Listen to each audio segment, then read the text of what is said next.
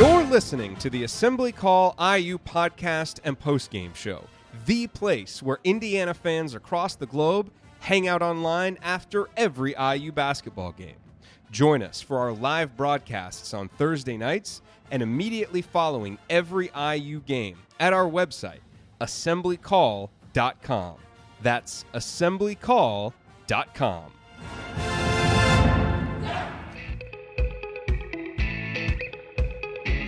This episode of the Assembly Call is brought to you by SeatGeek. As you know, buying tickets to sports and concerts can be complicated and confusing, but there is a better way to buy, and that is with SeatGeek. SeatGeek is the smartest, easiest way to get tickets to every type of live event. Whether you're searching for a last-minute deal, planning a night out, or need to find the perfect gift, SeatGeek helps you find the best seats at the best prices, fully guaranteed. There is nothing quite like seeing your favorite team or musician in person, and SeatGeek will get you closer to the action for a great value. I have the SeatGeek app on my phone, and it is by far the easiest way that I have found to shop for tickets because I can be anywhere, and with just a few taps, I can instantly find seats, and I plan to use this. My wife and I have a 17-month-old, haven't been a lot of nights out recently, but we plan to have one soon, and we will definitely be using SeatGeek to find concert tickets so that we can go out and enjoy a nice evening. And we know that SeatGeek will make the ticket buying experience easier than ever because it saves us time and money by searching multiple ticket sites to compare prices and find amazing deals. And best of all, Assembly Call listeners get $20 off of your first SeatGeek purchase. So just download the SeatGeek app, enter the promo code ASSEMBLY today, and you will get $20 off your first SeatGeek purchase. That is promo code ASSEMBLY, ASSEMBLY.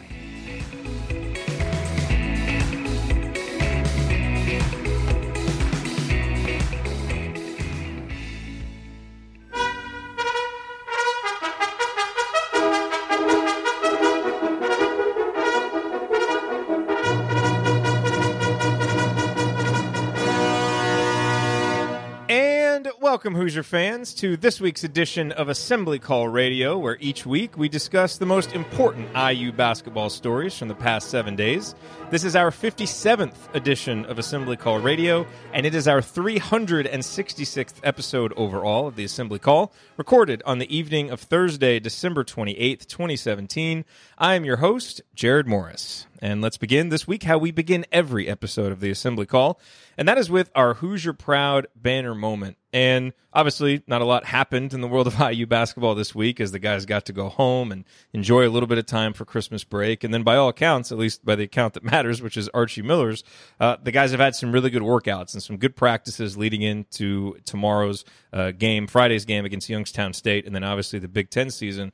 But there were a couple of comments that Archie made both in his meeting with the media Thursday afternoon and then on his radio show Thursday night that really stood out to me. And they are this week's banner moment.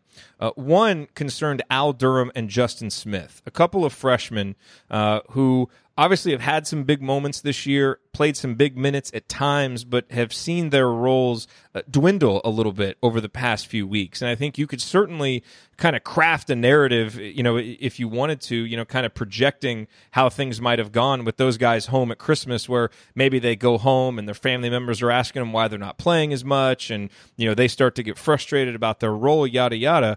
But it sounds like the exact opposite has happened because Archie was effusive in his praise of both of those guys, calling them out by name, and he wasn't necessarily asked about them. He volunteered their names as guys who have really had good practices since Christmas. And he mentioned Justin Smith in particular on his radio show, saying, "I've been really encouraged by Justin Smith, especially post-Christmas. He's probably had 3 of his best days as an Indiana player." So considering, how easy it might be for freshmen, and particularly these freshmen who have seen their roles kind of be juggled, how easy it might be for them to struggle and be down a little bit and take a little bit of time to get back after the Christmas break. I think that's really, really encouraging that those guys have that level of maturity and competitiveness and commitment. And I think it certainly bodes well for what they can contribute this year and obviously in the future. And speaking about contributions in the future, a guy that we don't talk about a lot is Race Thompson, who was originally a member of the class of 2018, reclassified to join Indiana this year and is redshirting. And we talk about all the guys coming in next year, and a lot of times we forget that Race is part of that recruiting class, will be a freshman eligibility-wise next year, able to help the team. But Archie had some really strong comments about him on his radio show saying, quote, Race has gotten into the best shape of his life. And Stu Jackson transcribed these and put them on Twitter, so thanks for that, Stu. But Race has gotten into the best shape of his life. He's stronger up top. He's developed his legs, his lower body. He's given us another guy that's physical. He's really blossomed here in the last month, and I give a lot of credit to his work ethic, and I also give a lot of credit to Cliff Marshall. That's quoting Archie Miller there. So I think the continued development of Race Thompson and his ability to learn the system and be, so many steps ahead of where he would be if he were an incoming freshman next year, that is obviously a great, great sign for the future. Won't help Indiana this year, but it's a great sign for the future of the program, and a guy that we need to remember is going to be a key piece, not just next year, but moving forward as well. All right, now let me introduce my esteemed co-host for this week's show, Andy Bottoms, who is usually to my left, is currently celebrating his fantasy football championship. Congratulations, Andy. Don't drink too much. To my right, we have someone who loves seeing his name in lights so much that he has contemplated more than once sponsoring his own college football bowl game. He is a columnist for The Big Lead, and he is a man who, unsurprisingly, did not receive a Christmas card from Mike Krzyzewski this year. He also didn't send Coach K1 either, and tonight we're going to find out why. He is Ryan Phillips. Ryan, what is your rant from the past week in Indiana basketball? That was quite a tease, Jared. We're finally going to find out why I dislike Mike Krzyzewski so much. I think that I'm just going to echo what you said. I think that it was actually, I was flying to Connecticut to see my family for Christmas. My sister lives out there with my brother-in-law and my lovely 2 nieces and 2 nephews. And I was on the plane and I decided, you know what, I'm going to kind of look at some footage of the guys who are coming in next year, because, it's been a while since we've really talked about that recruiting class. And, a lot of focus has been on Romeo Langford and whether he'll come. But I wanted to look at the other guys. And one of the guys I focused on heavily, because I realized we don't talk about him even as much as the guys that are signed in November, was Race Thompson. I wanted to kind of go back and look at some of his footage. And oddly enough, with Juwan Morgan playing so well for Indiana this year, the guy Race Thompson reminds me of, if I had to pick a player in college basketball reminds me of, is Juwan Morgan. And it was kind of odd that I kind of came to that realization. And then this week, Archie Miller was offering up some praise of him. It's interesting because I do think that he's a guy who can really impact the game coming forward. I think he's a guy who, when Juwan Morgan signed, I thought that he would be a guy who, by the end of his playing career, would be an all Big Ten player, had the potential to be that if he developed. And I get the same with Race Thompson. That's the way I feel. I don't necessarily think he's going to be an All-American, in his first 2 years on campus, but he's a guy who I think can be an all Big Ten type guy if he develops properly by the end of his time on campus. And honestly, if you want to win in college basketball, those are the kind of guys you need on your team. I mean, long term, you need guys who are going to develop over time and become better and become the kind of guys you can rely on as veterans at the next, in college and sort of at their, as they get older. And I think that we're starting to see that out of a guy like Juwan Morgan this year. And I think that's the path Race Thompson has to follow. Yeah, impact the game as a freshman, sophomore, hopefully stay healthier than Juwan did. But, by the time you're a junior, be able to impact the game on a next level basis the way a veteran should. And so that got me really excited about Race. And then I thought it was great that Archie, discussed him. Also seems like some of these guys just really needed a break. Guys like, Al Durham and Justin Smith, this is their first time going through the stuff they're going through as freshmen in college on this level. And it looked like giving them a break for a few days, maybe getting to go home and sort of recharge has really helped them. So I think that's a positive, and hopefully we'll see more from them as the season goes along, because, we certainly know they have the talent to affect games and to really help this team. All right, so here's what we are going to discuss this week. It is late December. Ryan, you have often said this year, don't judge this team until late December. Well, now it's time to judge this team and kind of assess where these guys are at, so we're going to spend some time doing that. And as I mentioned, we have teased for a while, Ryan, his hatred of Coach K, why that is, what are the stories behind that. And so since it's just us and not a lot has happened in between our last show and now, this seemed like the best week to do that, because a lot of you have been asking for it and for us to do that. So we will do that on this week's show. And then we're going to answer your questions. A bunch of you sending questions on Twitter and in our Slack group. And so we're going to kind of pepper those throughout here. And then we have some at the end of the show as well. All of that coming here on Assembly Call Radio. Before we move forward, a quick reminder. The next time that you are looking for tickets to a sporting event or to a concert, remember our friends at SeatGeek. And you can obviously download their app, and we recommend that. It's an incredibly convenient and easy app to use. But if you also want just an easy-to-remember URL that will take you directly to the IU basketball ticket listings on SeatGeek's website, use this URL, iutickets.shop. Not .com, but .shop. And, so just an example, if you want to get tickets to any of Indiana's Big Ten games, whether it be the road games in Bloomington or the home games in Bloomington or the road games anywhere, SeatGeek has you covered. They have all of those games listed there if you go to the page at iutickets.shop, and they'll have the best price that you'll find anywhere. So check out the latest ticket deals for IU tickets on the SeatGeek app or, again, at iutickets.shop. And if it's your first time using SeatGeek, don't forget the promo code ASSEMBLY, ASSEMBLY. Use it when you make your first purchase, and you will get $20 back after that purchase. Again, the promo code is ASSEMBLY, ASSEMBLY. Alrighty. You are listening to the Assembly Call. I'm Jared Morris here with Ryan Phillips. So, Ryan, here we go. It's time to judge this team. It's late December.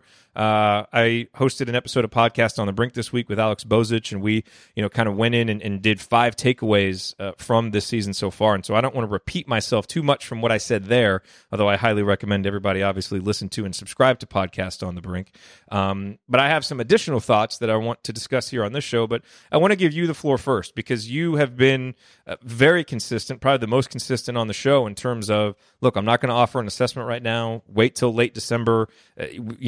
That's the first time that we can really kind of take a step back and say anything meaningful about this team. So let's do it. Let's take a step back, say something meaningful about this team. What's your assessment about, what you've seen after 13 games? Man, late December came quick, huh? Maybe I kind of regret that decision. Let's take the Fort Wayne game out of consideration for right now, for the purposes of this, because if you look at that game in the context of where this team was headed, it looks like an aberration. It looks like just a bad game where they played terribly. They reverted to a lot of their old problems that we saw last year and just kind of, floundered against the team they should have absolutely destroyed. If you do that and you look at it, you see a team that's progressively getting better, which is all you can ask for. And also, I think that after the Notre Dame game, our assessment was that this was a team that if it did the things it's supposed to do, which is take care of the ball, defend at least, they don't have to be perfect defensively, but defend with effort and discipline. And I would say maybe throw and make your free throws off of that. You do those 3 things, and this team's going to be in every game this year. It has the potential to be. It may not be, but it has the potential to be. Michigan State, obviously, on the road at the Breslin Center is going to be a tough one. But, it has a chance. They have a chance to play with every team they face this year if they do those 3 things. I still feel that way. I mean, the Fort Wayne game was as crushing a loss, I think, based on the way things were going, as I think we've had in a while for an Indiana team, because last year there were some crushing defeats, but we had no idea what that team was, all year, and we didn't know what to do with it, and how to classify it. That was as crushing and as shocking a loss as we've seen in a long time. I thought there'd be a letdown. I wrote it on Twitter right after the Notre Dame game. I thought there'd be a letdown for the Fort Wayne game. I didn't expect a letdown like that, though, where there's just a lack of effort and focus and concentration. But then you come out and you do what you're supposed to do against Tennessee Tech. And now you're facing a Youngstown team that you should absolutely annihilate. And then you go at Wisconsin and at Minnesota. Those are going to be 2 tough games. But if Indiana can play with both of those teams, it's tough because of the location, not because the teams are that good. But it's always tough to win at the Kohl Center, and it's always tough to win at Minnesota at the Barn. So if this team over the next 3 games can show the same things that they were showing about a few weeks ago, I feel pretty good about where they are as far as building something. But yeah, that Fort Wayne loss is going to stick with me for a while because the fact that they just did not show up really gives me pause, because when a team doesn't show up, there's the potential they won't show up at another point during this year. But as for right now, I'm going to give them the benefit of the doubt. Say that game was 48 hours after the Notre Dame loss. They were exhausted. They came out flat. They didn't play well, and they just kind of collapsed. Let's say that to be nice to them. If you consider it that way, I don't know. That's very charitable. Here's the thing. It's very charitable. It's very charitable. What I'm going to say is, let me finish real quick, though. If you take that game out and you look at the way they played against Tennessee Tech and Notre Dame and Louisville and Iowa and Duke and the second half of the Michigan game, which we knew there'd be a letdown because of the emotion of the Duke game, you see a pattern that's kind of, okay, that's fairly consistent. And the Fort Wayne game was completely out of left field from that development. So I'm not saying we forgive and forget the Fort Wayne game. I'm saying for the purposes of this exercise, I'm taking that out to kind of see where I feel about this team. And I kind of still feel the same way I did, that they're consistently getting better and doing better. But yeah, that Fort Wayne game is making it really hard for me to make that assessment. So again, it's really hard to make that assessment right now because that game is sitting there. If that game isn't sitting there, you kind of feel like there's a pattern to what's going on here, and there's a slow kind of build and development and improvement. But again, with that game there, you're like, well, that throws it out the window. So I'm kind of really waiting to see how they do in these next 3 games to decide whether or not I throw my NCAA tournament hopes out the window or not. I mean, that's a reasonable way to look at it because I do agree with you. If you take that game out, there were so many good things happening. And that Notre Dame win really seemed like kind of a crescendo of a steady progression. Yeah, a steady progression of improvement that we saw. I think what the Fort Wayne game did is it reminded us all that no-shows are just in the DNA of this collection of players. And we saw it last year from a lot of these guys who are playing prominent roles this year, that there would be games last year we just didn't know what to expect, and there was kind of a no-show. And so I think while we may have hoped that Indiana State game was isolated to the beginning of the season, bunch of players with a new coach and just a perfect storm of awfulness that happened, the Fort Wayne game showed that, okay, now it's happened twice. And granted, there aren't any more games against, sub 150 in-state teams at Simon Scott Assembly Hall left on the schedule. So that's a relief, right? But still, thank the Lord. But still, it's in the DNA of these guys. Like we've seen, guys like Robert Johnson and Josh Newkirk just have total no-show game. Robert Johnson doesn't score against Louisville in one of those games where it felt like Indiana looked better. I think there's a chance that, look, that game is a negative, no doubt about it, for the rest of the season. It's going to hang on Indiana's resume. I'm not saying it's a positive, but I think one positive that can come out of it is I think Archie Miller learned about this collection of players what we know about this collection of players, which is that they're likable and they're good guys, and for the most part, they play really hard and they try to do things the right way.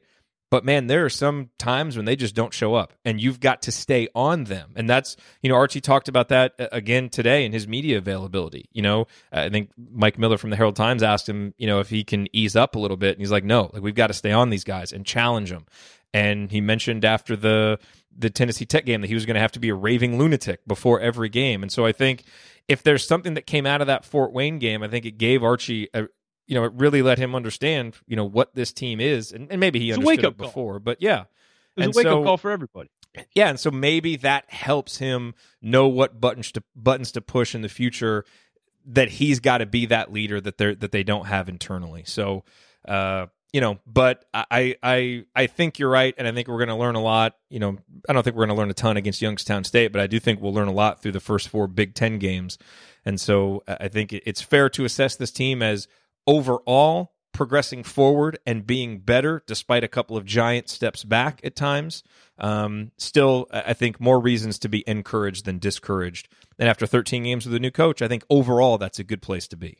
Yeah, and I don't want people to get the wrong. I'm not discounting what that Fort Wayne loss meant. I'm just saying if you're trying to consider where this team is and who they are and don't judge them and all this stuff that I've been saying, don't judge them till late December. Well, I'm taking that out to sort of see a progression. And yeah, because if you make the argument that, well, they're progressing, then you put that Fort Wayne loss back in, it completely throws it out the window. So I'm treating it as sort of based on the other evidence, I don't think we'll see much of that the rest of the year. Based on the other evidence since, the Indiana State loss. I think a first half against Michigan and the Fort Wayne game are the two things that stand out as, oh man, where did this come from? And then other than that, it's looked like a steady progression of a team getting better under a new coach and guys fitting into new roles and sort of seamlessly, not seamlessly, but starting to fit in to those roles, I guess. Yep. All right, coming up on the Assembly Call, we have a few more topics here to hit as we assess the team. And then once we get done with that, we're going to talk Coach K and Ryan's history with Coach K. Coming up on the Assembly Call. Hey, just a real quick note here. The next time that you are going to shop online for IU gear, use the URL iustore.shop. That will take you to the official IU online store where they have anything you could possibly want. Candy stripe pants, the Script Indiana warm-up shirt, all kinds of IU gear. And that URL, iustore.shop, is actually our affiliate URL. So when you use it and buy something, we get paid a commission. So it's a great way for you to shop for the IU gear that you need and to support the Assembly Call at the same time. Again, the URL is iustore.shop. Please bookmark it and use it the next time you're looking to buy IU gear. We appreciate it. Now back to the show.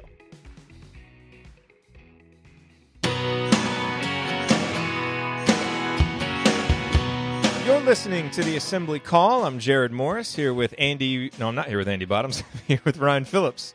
Don't forget, if you ever have to miss all or part of an episode of Assembly Call Radio, there are two great ways to catch up. You can subscribe to our podcast wherever you listen to podcasts. Just search for Assembly Call. Or you can join our live Thursday night broadcast or watch the video replays by subscribing to our YouTube channel at youtube.com/Assembly Call. I feel like Ron Burgundy. It was on the sheet, so I said it. And I put the sheet together. How dare you confuse us? Oh, I feel dirty right now. All right, so we are assessing Indiana after 13 games. Ryan has talked about how you got to wait till late December to assess this team, so we are. And we got a couple of good questions that will help us move further with this assessment. This question came in from Jared Beamer in our Skype group, and we have a really good kind of growing Skype discussion group. If you want to get in on that, just shoot me an email, jared@assemblycall.com. There's some good discussions going on in there. But his question, and it dovetails a little bit with what we were talking about at the end of that first segment, Ryan. What does Coach Miller's reaction to the Fort Wayne loss and the team's strong rebound performance tell you, if anything, about what to expect from the Archie Miller era in terms of coaching and team style? And this is still the question. I think it was a bit of an awakening for him in terms of what it will take to coach this team. And is it an overreaction to think that it was for the better in terms of his overall coaching career? I kind of gave you my thoughts on that. What do you think about that? I what I said during the break, I to you about this was, I'd rather have that loss happen this year than next year, and have him have to deal with it now rather than later. And because this is not his, a lot of these guys aren't his guys, and they're not the guys that he would necessarily pick out of a lineup to be, on his team and playing major minutes. And so you can kind of explain away some of these ridiculous performances like Indiana State in this as guys who just don't fit his system. Now, if they happen next year, then we've got a problem, and that's an issue.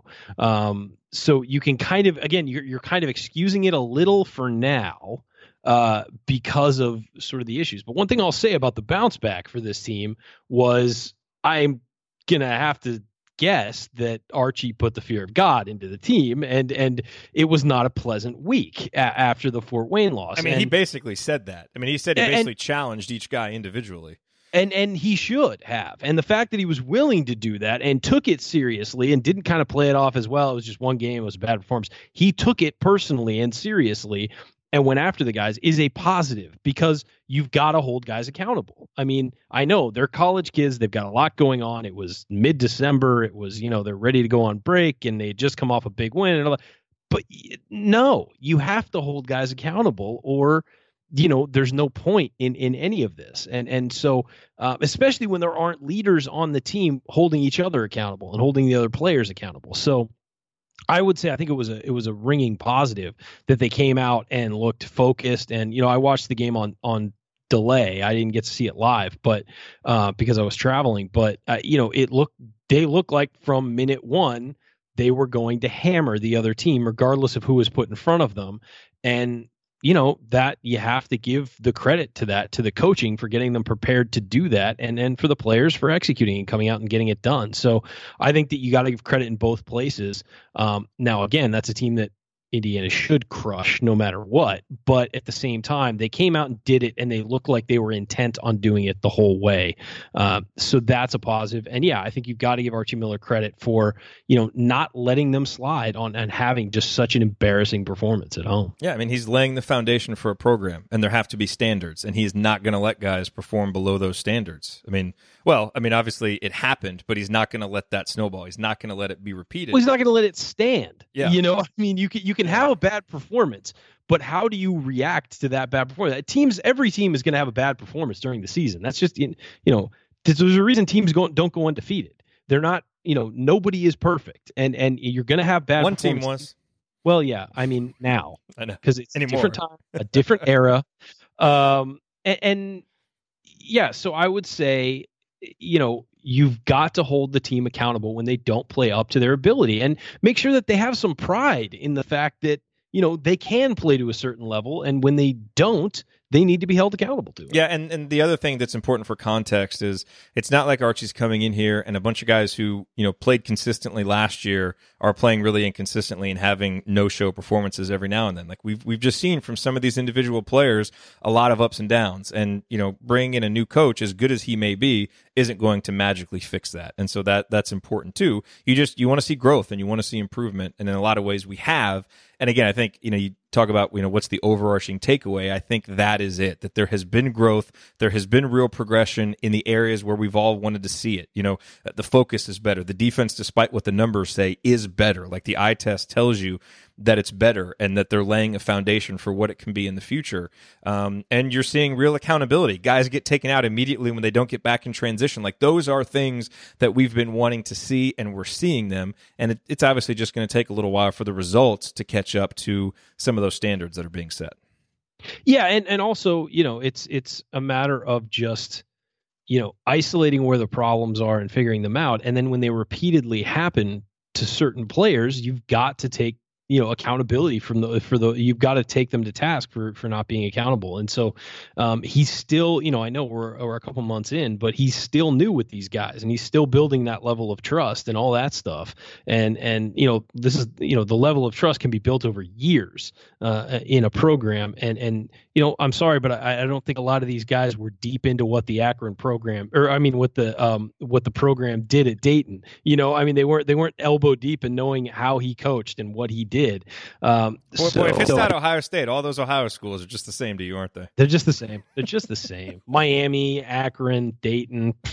But no, I don't think that these guys necessarily intrinsically were like, oh my God, whatever this guy says, we got to listen to. You have to develop that trust, and I think that he's starting to do that, and it goes both ways. And when he knows who he can trust on the field, on the court, and who and they know they can trust him, more gets done. And you've seen that slowly happen over the first part of the year. But then, yeah, when somebody fails, there's going to be accountability there. Typical West Coast elite who can't bother himself with the details of the flyover states. Hey, you know what? How often am I there? Really? Do I really need to know? All right, you're listening to the Assembly Call. I'm Jared Morris here with Ryan Phillips. Okay, one more question, Ryan. I have the stomach flu. All right, you know what? Give me a break. All right, I came back from my holiday break with a stomach flu. I'm trying here. All right, one more question before we hop into some Coach K talk. And this comes from Parakeet Jones, also from our Slack group. And I think this is a good question to end on here as we assess this team. Now, as we look forward, what is a realistic conference record this year, do you think? Oh, I think. I have a feeling they're going to finish above 500. I don't know why. Maybe I'm crazy. Maybe I'm the optimist this year. I'm taking the mantle from you, but I have a feeling they're going to finish above 500. But here's what I want to see, though, is all I care about is I want them to get better throughout the year, and I want to actually feel dangerous in the Big Ten tournament for once. That's what I want. I want to see this team continually getting better, and when we hit the Big Ten tournament, maybe they don't have a tournament spot lined up. But hey, if they go into that Big Ten tournament and feel dangerous and feel like, hey, maybe we can earn a spot in the NCAA tournament, I would be happy with that. I want this team to be better now, better at the end of the year than it is now. Yeah, I originally predicted 5th place in the Big Ten. That certainly seems optimistic now, but again, the context. The conference is not that good this year. You've got Michigan State, you've got Purdue. They are really good. I mean, Michigan State is perhaps great. Purdue has a chance to be a great team. And then you've got a whole lot of I don't know. And so, and Indiana's a big part of that I don't know. And so I think there's a big chance for Indiana to still finish 5th or 6th. Does maybe 8th, 9th, or 10th seem a little bit more likely right now? Probably, but there's not a whole lot separating those teams. And I think Indiana, of all the Big Ten teams, that's kind of down there in that soft middle of the Big Ten, they have as much room to grow as anybody because, even their upperclassmen can still seemingly grow a lot in this new system. So what do I think is realistic? I think, realistic is probably 500. I think a 500 record in the Big Ten is realistic, probably makes the most sense based on what we've seen. I mean, it's close to a 500 team after 13 games. Based on what we've seen, that's probably most likely. But I think Indiana has a good chance still to finish a couple games above 500, assuming they stay healthy, assuming they continue to progress as we've seen, and assuming that the lessons learned from that Fort Wayne game stick. Not to the point where there's no more poor performances. They're going to have a couple of bad games in the Big Ten, but not to that level. Because if they can just roll the dice enough and be in enough games against, just decent but not even really good teams, they're going to win their fair share of them. And I think with the defense I expect them to play, because you saw what they played against Iowa and Michigan, I think they'll have a chance to be in a lot of those games, and I think they'll, like I said, win their fair share and be a game or two over 500 come the end of the year. All right, that is our assessment of the Hoosiers, where they are now. Ryan, we've long talked about your thoughts on Coach K. People have asked us for the details. We're going to give them in the next segment. That's coming up on the Assembly Call. Stick with us.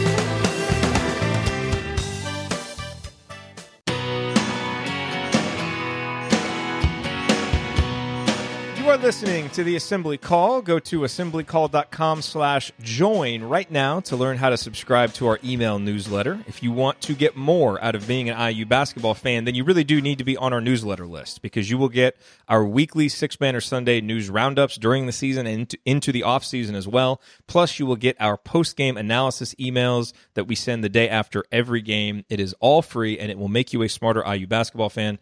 Again, the URL is assemblycall.com/join. All right.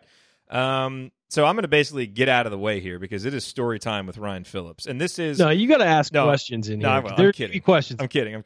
But this is by popular demand. Longtime listeners know you are not a fan of Coach K. And look, a lot of people aren't a fan of Coach K. But you are really not a fan of Coach K. And it comes out very strongly anytime the topic comes up. And you've kind of... I do tend to drop a lot of hints for no reason. You do. And we've never gotten the full story, and we've never really found the perfect time to discuss it on a show, either a post-game show, obviously, or one of these radio shows. But tonight kind of seems like the perfect time because we've had several people ask us. I've had several emails from people wanting to know this. And so we thought maybe we'd need to do a special edition, but let's just do it now because, not a lot has happened in the IU basketball world, and Andy's not here. So let's discuss it. So that kind of provides the context. And where would you like to begin, I guess, is the first question. I'll start with the 2005-2006 season. I mentioned this before on the show. I was the Indiana Daily Student's basketball columnist, and that year Duke traveled to Indiana. Were you at that game? I was at that game on the floor. Did you know that? I've never mentioned that. I've never mentioned that. So in the lead up to that game, I got in touch with some people at Duke, and I had long heard, and I just asked off the record, I'm going to ask them, how does Coach K treat student media? And pretty much they said he was the worst human being on the planet. And I had heard that from some other people, and sort of his thing was, look, he's a great coach. And most people who know him personally say, he's a good guy too. We like him. But he treated a lot of people in the media and who would cover the team horrendously, especially if they ever questioned anything he did. Like, hey, coach, why did you take so-and-so out at this point? He had 20 points and was playing really well. and he would snap at them and then bury them. Just not take questions from them ever, completely ostracize them. If you ever questioned anything he did. Sounds like somebody we know. Yeah. And maybe a guy who Mike might know a little bit, who was related to Indiana basketball for some reason. So yeah, the way he treats the media, I've always found that if you don't fawn all over him, he pretty much ostracizes you. Let me first go out after saying that, I guess. So second, let me say that Coach K has done a lot for charity. He does a lot for the Jimmy V Foundation, which is fantastic. I do not hold that against him. His life outside of being a head coach, I don't hold any of that against him. I don't know him personally. I am solely against the way he handles himself as a coach, the way he relates to the media, the way he relates to things on the floor. I also think he's vastly overrated as a head coach. So let me dive into that. Oh, Whoa. yeah. So I'm not talking about plucky Coach K, who won back-to-back titles in 91 and 92 at Duke against UNLV and Michigan, and, was kind of bringing that program back out of nowhere and all that stuff. I'm not talking about that guy. I'm talking about Coach K now. And one thing about that 2005-2006 season, when he played at Indiana, I was sitting on the floor right there. I could see everything that was going on. And Indiana mounted a huge comeback in that game to take the lead on the famous Marco Killingsworth dunk we always talk about. I always talk about. They just act like they are unimpressed by it. And at that moment, Coach K called timeout, and he immediately went out to the officials in what had been a phenomenal game, by the way, a fantastic basketball game that I don't think Indiana was going to win. But at that point, they had taken the lead with a few minutes left. He went out to the officials, and he spent that entire time out lecturing the officials. He didn't talk to his team. He spent the entire time talking to the officials. After that, I watched him instruct J.J. Redick out of the timeout. J.J., drive every time. And every time J.J. Redick got the ball and drove, a foul was called. There was one point where he drove into the lane, stepped back, and banked in a shot, and it counted, and went in and a foul. There was no one within 3 feet of J.J. Redick when it happened. I know because I was sitting right there. This happened legitimately 3 feet from me. So that was my first indication. I'd always kind of been Duke gets calls guy, as a joke. But then I started watching and paying attention. But isn't that kind of good coaching, to play devil's advocate here? I mean, No, it's not. It's not at a certain point, because Coach K is famous enough and is well enough known that he can help determine whether guys get assignments or not by complaining.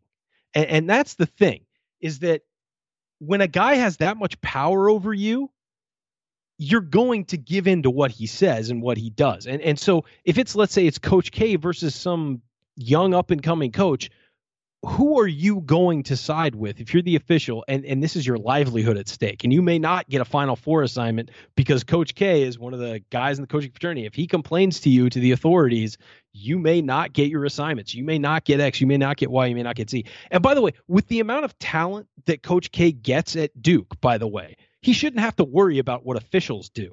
I mean, this is a guy who loads his team up with 5 stars every single year. If he's worrying about individual calls during games being the problem, he's not a very good coach. I mean, look at the level of talent he has. He should be in the Final Four every single year. One of the other things I dislike about it is how disingenuous he is. For years, like I do, he ripped John Calipari at Kentucky for what he was doing with one and dones. Now what does Coach K do? He brings in one and dones. Why? Because they win. That's the only thing he cares about. He used to talk about, no, we want guys who are going to stay and be a part of the university and kids who really like school. He's getting guys who are on campus for 9 months now, like everybody else. That's fine, but don't hold yourself up as high and mighty and this high level guy who doesn't do things like that because you're better than everybody else. And then you go out and do the exact same thing. And then, of course, he goes to the writers who like him and who are friends with him, and they write glowing profiles about how he's changed with the times and he's become a much better coach because he's now accepting these more talented guys. It's like, when was he ever not getting talented players? Like, at what point was that ever happening? So, okay, that's just sort of the setup. The big issue I have is, and the thing that turned the page for me completely was, I went to the national championship. I went to the Final Four when it was in Indianapolis in 2015.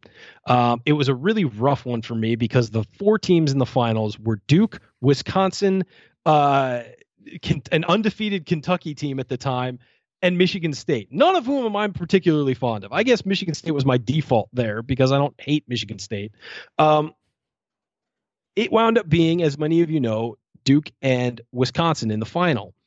And I had to sit there and watch one of those teams win the national title. I was so convinced I was going to sell my tickets, and just not go. That game was actually a very competitive game. It was 31-31 at the half. In that game, at the half, Duke had 7 fouls called on them. Wisconsin had 2. That entire year, Wisconsin had no fouls called on them. The 2 things they did was they didn't turn the ball over, and they never fouled all year consistently. And whether I like that or not, that's the way it was all year. At halftime, I got texts from 4 separate. I had a lot of friends who were covering the game because we were back in Indianapolis. 4 separate people texted me at the half who were down covering the game in the press area and said Duke is not going to be called for a single foul in the second half. And I said, why? And they said because heading off the floor, Mike Krzyzewski was screaming at the 3 officials who were Joe DeRosa, Michael Stevens, and Pat Driscoll. As they were leaving the floor, he was berating them. And then coming out of the locker room, he pulled them aside and berated them some more. Just an example of what kind of guy we're dealing with here. Second half, Wisconsin took a 9-point lead with 13 minutes left and were on an absolute roll. With 11 minutes left, all of a sudden, Wisconsin had 10 team fouls. Duke had 2. The rest of the way, and Wisconsin had averaged 12 fouls per game that year. Per game. They had 13 in the second half of that game. You can go back and watch the video. Most of them were ridiculous. In the second half, Duke shot 16 free throws. Wisconsin shot 3. Duke wound up winning 68-63, and Wisconsin could not buy a foul call late. I'm sorry, if you're as good a coach as Coach K supposedly is, and he's not a bad tactician. I don't ever say that. I just think he's a little overrated. If you're as good a tactician, you should not have to rely on that to win a championship. You should not have to rely on berating officials, leaving the floor, coming on the floor to win a national title. You shouldn't. You should be good enough to win with however the game is being called. And yeah, of course, you can argue a call or two. I get that and say, hey, you know what? You owe us one for that. That was a bad call, and get one back once in a while. But you should not be berating guys to fundamentally change the game just so you can win. And we saw it again when Indiana played Duke this fall. When Indiana played Duke this fall, at one point, when Indiana started to come back into that game and made it close, and I think actually took the lead at one point, if I'm remembering correctly, Coach K and Greg Doyle for the Indy Star wrote about this. You guys can go look it up. He was watching, and he knows Coach K as well as anybody from having followed him for years when he was a national writer at CBS Sports. Coach K called a timeout and spent the entire timeout talking to the officials, not coaching his team, talking to the officials. After that, Indiana had 8 straight fouls called against them.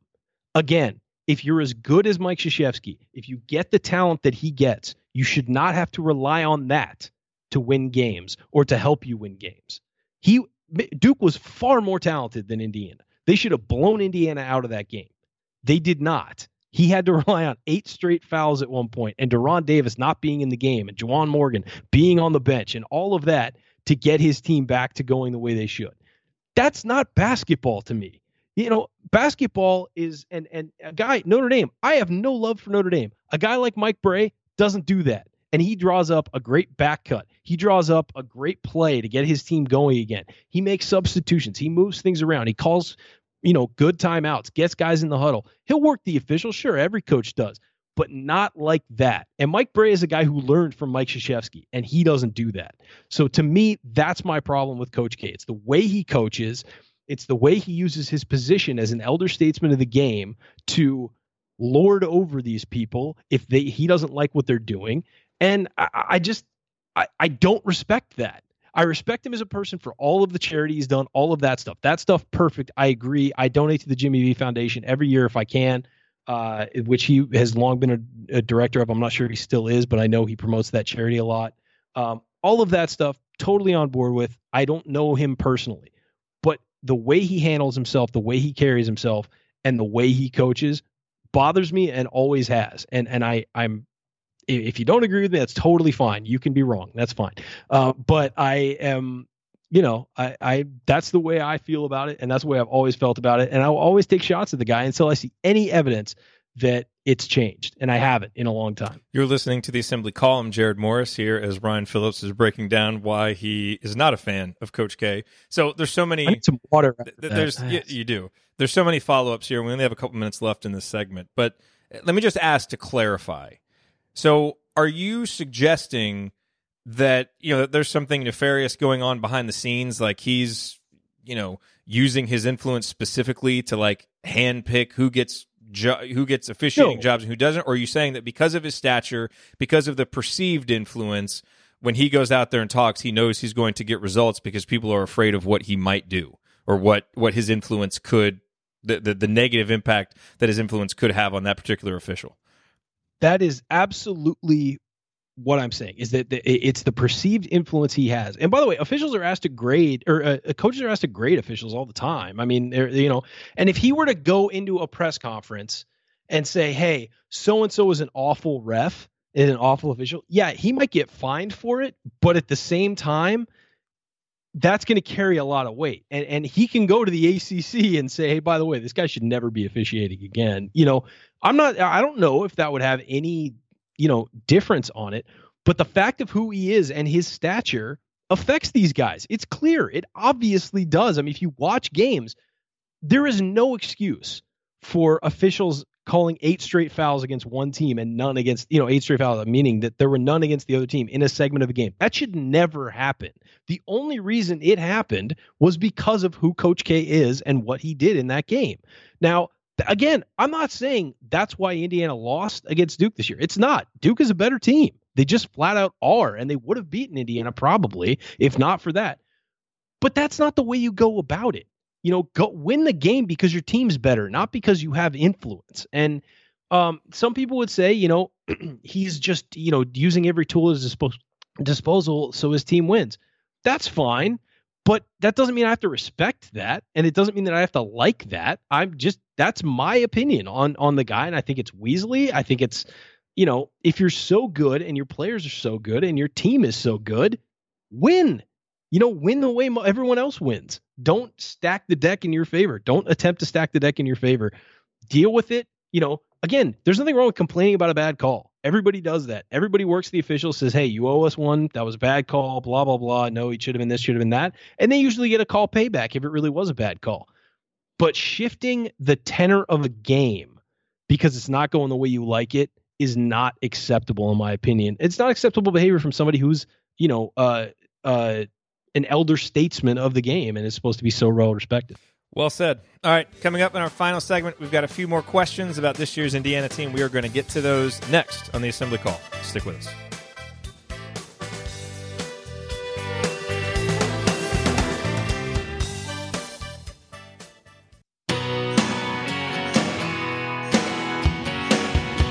Listening to the Assembly Call. I'm Jared Morris here with Ryan Phillips, wrapping up another week of talking IU basketball. And Ryan, we've got several more questions from folks submitted either on Twitter or through our Slack community. So let's hit those real quick here in our final segment. We've only got a few minutes left. Jason Barnett asks, can Josh Newkirk play at the level he did in the last game throughout the Big Ten season? I would say there is precedent last year of Josh getting better as the season goes along and playing at a higher level. But for him to play like he did against Tennessee Tech, that's basically an all Big Ten level. And I'm not at all prepared to say that he's ready to do that consistently. Yeah, I feel the same way. I thought it was a nice bounce back, but at the same time, we've got to see that from him more consistently if we're gonna, if we're gonna start expecting that. And against better competition more consistently. Yeah, certainly. Yeah. So, look, Newkirk, as I said earlier in the show, he plays hard, and I feel bad for him because he plays really hard. But he's got to do more than that at some point. Yep. All right. Lauren asks, which team do you think will show up after the long break? Mentally focused and refreshed, or same struggles we had against Fort Wayne and Indiana State? I think it's going to be more like the Tennessee Tech team myself, especially after hearing Archie's positive comments about the workouts that they've had. Well, and look, who knows? Because it's hard to know with this team. That's one of the big lessons from the first 13 games. But what do you think? Yeah, I think the same thing. I feel the same way. I think that that they're going to be more focused, certainly against Youngstown, and then we'll see when they go on the road and have to face a tough environment, back-to-back games. We'll see how they play that out, see how that plays out, and see how they can keep it together. Hopefully, hopefully it's the more mentally focused team, and hopefully it will look like the Fort Wayne loss was just kind of an aberration. Yep. Willie asks, will Rob Finney challenge to start next year? I say yes for a few reasons. Number one, just simple roster construction. I mean, right now with Robert Johnson and Josh Newkirk slated to graduate, you've got Devontae Green and you've got Al Durham coming back, and then you've got Rob Finney at guard. I mean, that's what you have as ball handlers, unless Indiana can bring in a grad transfer or there's someone else in the class of 2018 that they hop in on late. So the opportunity will be there. The question is, can Rob seize it? Coming into his senior season in high school, I wasn't so sure, but when you see what he's done this year, adding really potent scoring to his pass-first mentality and his ability to set up teammates, he's already proven that he can be a great floor general for a really good team, led the team to the state championship game, but now we're seeing that he can be a big-time scorer as well. And so I think he's really showed a more well-rounded game, and that gives me a lot more confidence that he's closer to being ready to take the ball day one. I don't know that that's the position ideally you want him to be in, but I feel a little bit better if it's the position he's thrust into, and I can't say I've seen enough from Devontae or Al to feel supremely confident that they'll be able to hold him off. Obviously, a long way to go before that, but I think there's a good chance that I definitely think he'll challenge to start, and more, I think there's a good chance it might actually happen. Yeah, I guess it depends on what your definition of challenging is. If he's a guy who, he's in the mix for playing time and maybe pushing, the guys up there, then yeah, sure, of course. I think that you bring in a guy like him. I've said from even before he committed, I thought he was one of the most underrated players in the nation. I thought that having him down around 99 or wherever he was in the rankings at the time that I said that was low, and he's certainly showing the ability to be a more offensive force. So I would say I don't think he'll start next year. I think Devontae Green will step up and take that position. I've kind of been on the Devontae train for a while, but I think he'll certainly play and push. You might be starting the Devontae Green. Might be edging that way. Sure. We need a new fan club after Robert Johnson graduates. Alrighty, that will do it for us on this week's edition of the Assembly Call. If you want to see us do the show live and be part of the live chat, join us at assemblycall.com on Thursday nights for the live broadcast of our Assembly Call radio recording, or you can always subscribe to our podcast by searching for Assembly Call wherever you listen to podcasts. And don't forget to go to assemblycall.com/join to join our free email newsletter. Thank you for listening. We'll be back to talk IU hoops again with you next week. Until then, keep your elbows in and your eyes on the rim.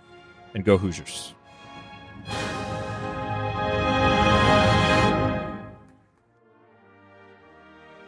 Thank you for being here and for listening to this episode of the Assembly Call. We appreciate it. And we really do rely on the support of audience members like you to keep our show going and to keep growing. And so we have set up a page on our website at assemblycall.com/support that lists 5 ways that you can support the Assembly Call. And we encourage you to choose whichever method is the easiest and most convenient for you. One of the methods is donating, and so many of you have donated, and we appreciate it so much.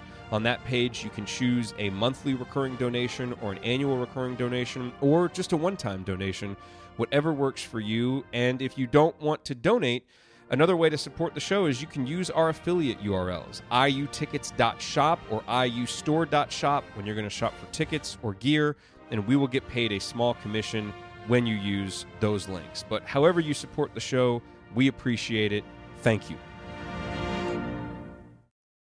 Sticky notes, email alerts, a string around your finger.